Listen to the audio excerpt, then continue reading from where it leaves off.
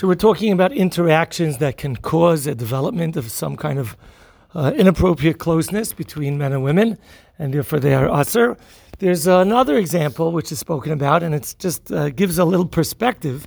The commentaries of Shulchan Aruch discuss if or how it's permitted to say Mazel Tov. You go to a simcha, you go to a bris, and you want to tell the mother of the baby Mazel Tov. You should have simcha and nachas on the baby.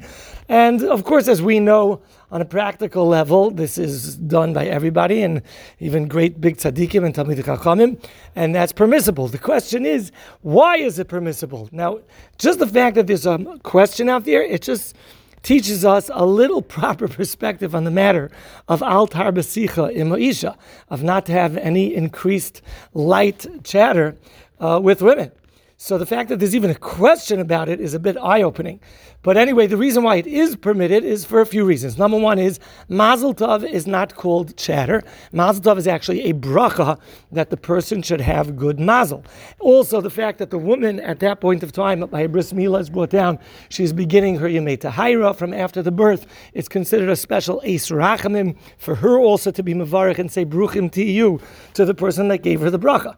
But this is an amazing thing that this is even a discussion that, is it permitted for the man to say Mazel Tov to her? And is it permitted for her to respond back, Bruchim Tiyu? But anyway, that teaches us a little bit about how we have to measure our relationships and our involvement with the other gender. It's forbidden for a man to tell his friend, send regards to your wife. And the same thing would apply for a woman to tell another woman, send regards to your husband. That also sounds very strange. As I mentioned in our introduction to these halachas, many of these things may sound foreign to us, but it's more a question of absorbing and properly processing and understanding the perspective of Chazal and applying it properly in our lives. All of these things are brought in Shulchan Aruch. These are not extra chumras and stringencies.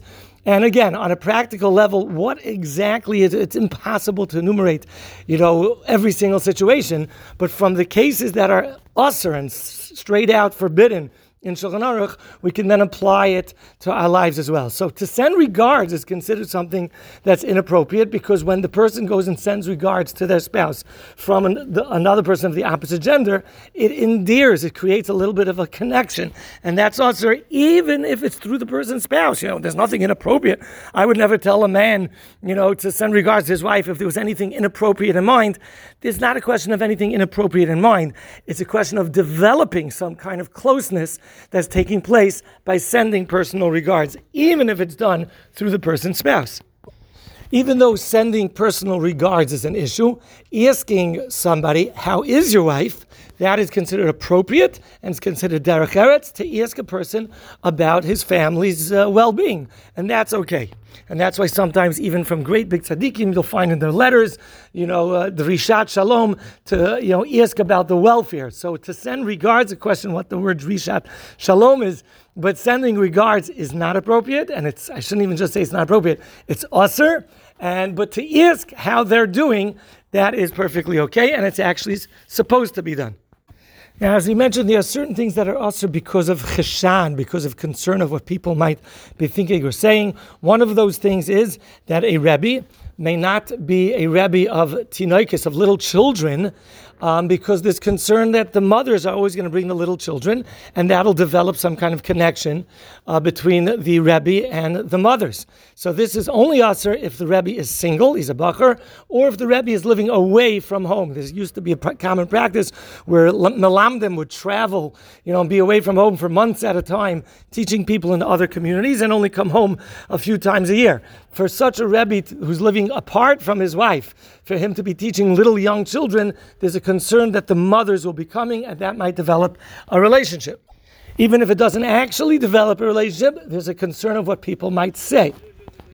The same would apply also with moras.